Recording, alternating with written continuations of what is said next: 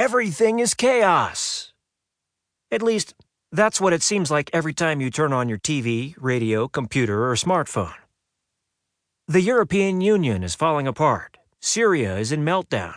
Cybercrime is an hourly occurrence. The Chinese economy is gyrating wildly. Russia is on the march. The election of Donald Trump has Americans of all political stripes wondering what comes next. And the Kardashians get more press time than Congress. It's enough to give anyone a panic attack. Well, not quite anyone. Unlike the average person, all this craziness puts me in my happy place. Where most see the world turning itself upside down and inside out, I see a long overdue shift in the global order. New trends emerging. New possibilities unfolding.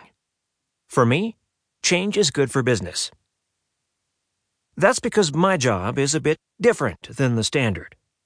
You see, I'm a geopolitical strategist.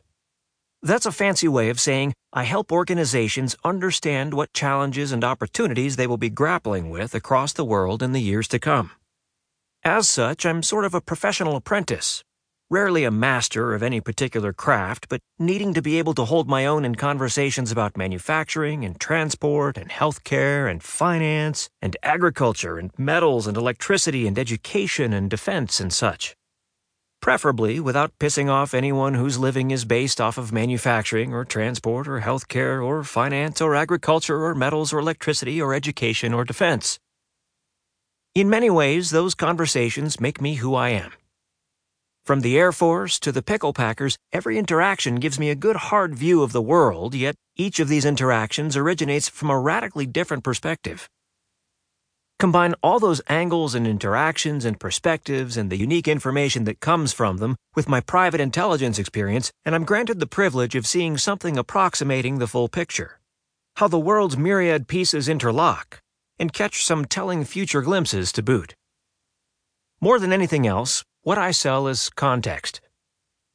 That picture and those glimpses and that context formed the bones of my first book, The Accidental Superpower, which was published in November 2014.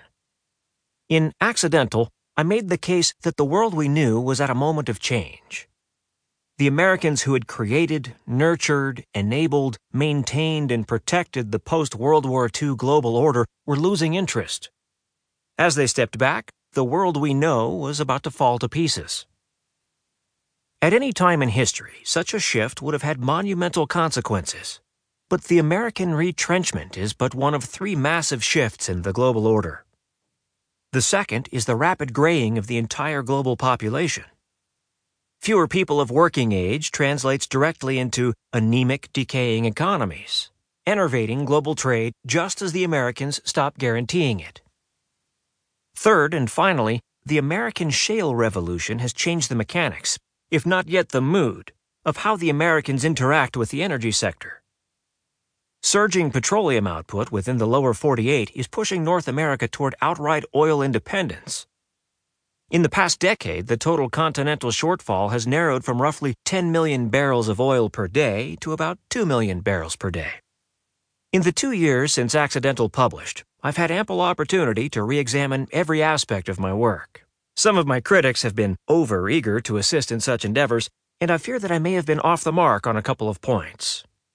First, the American shale sector has matured far faster and more holistically than I could have ever expected.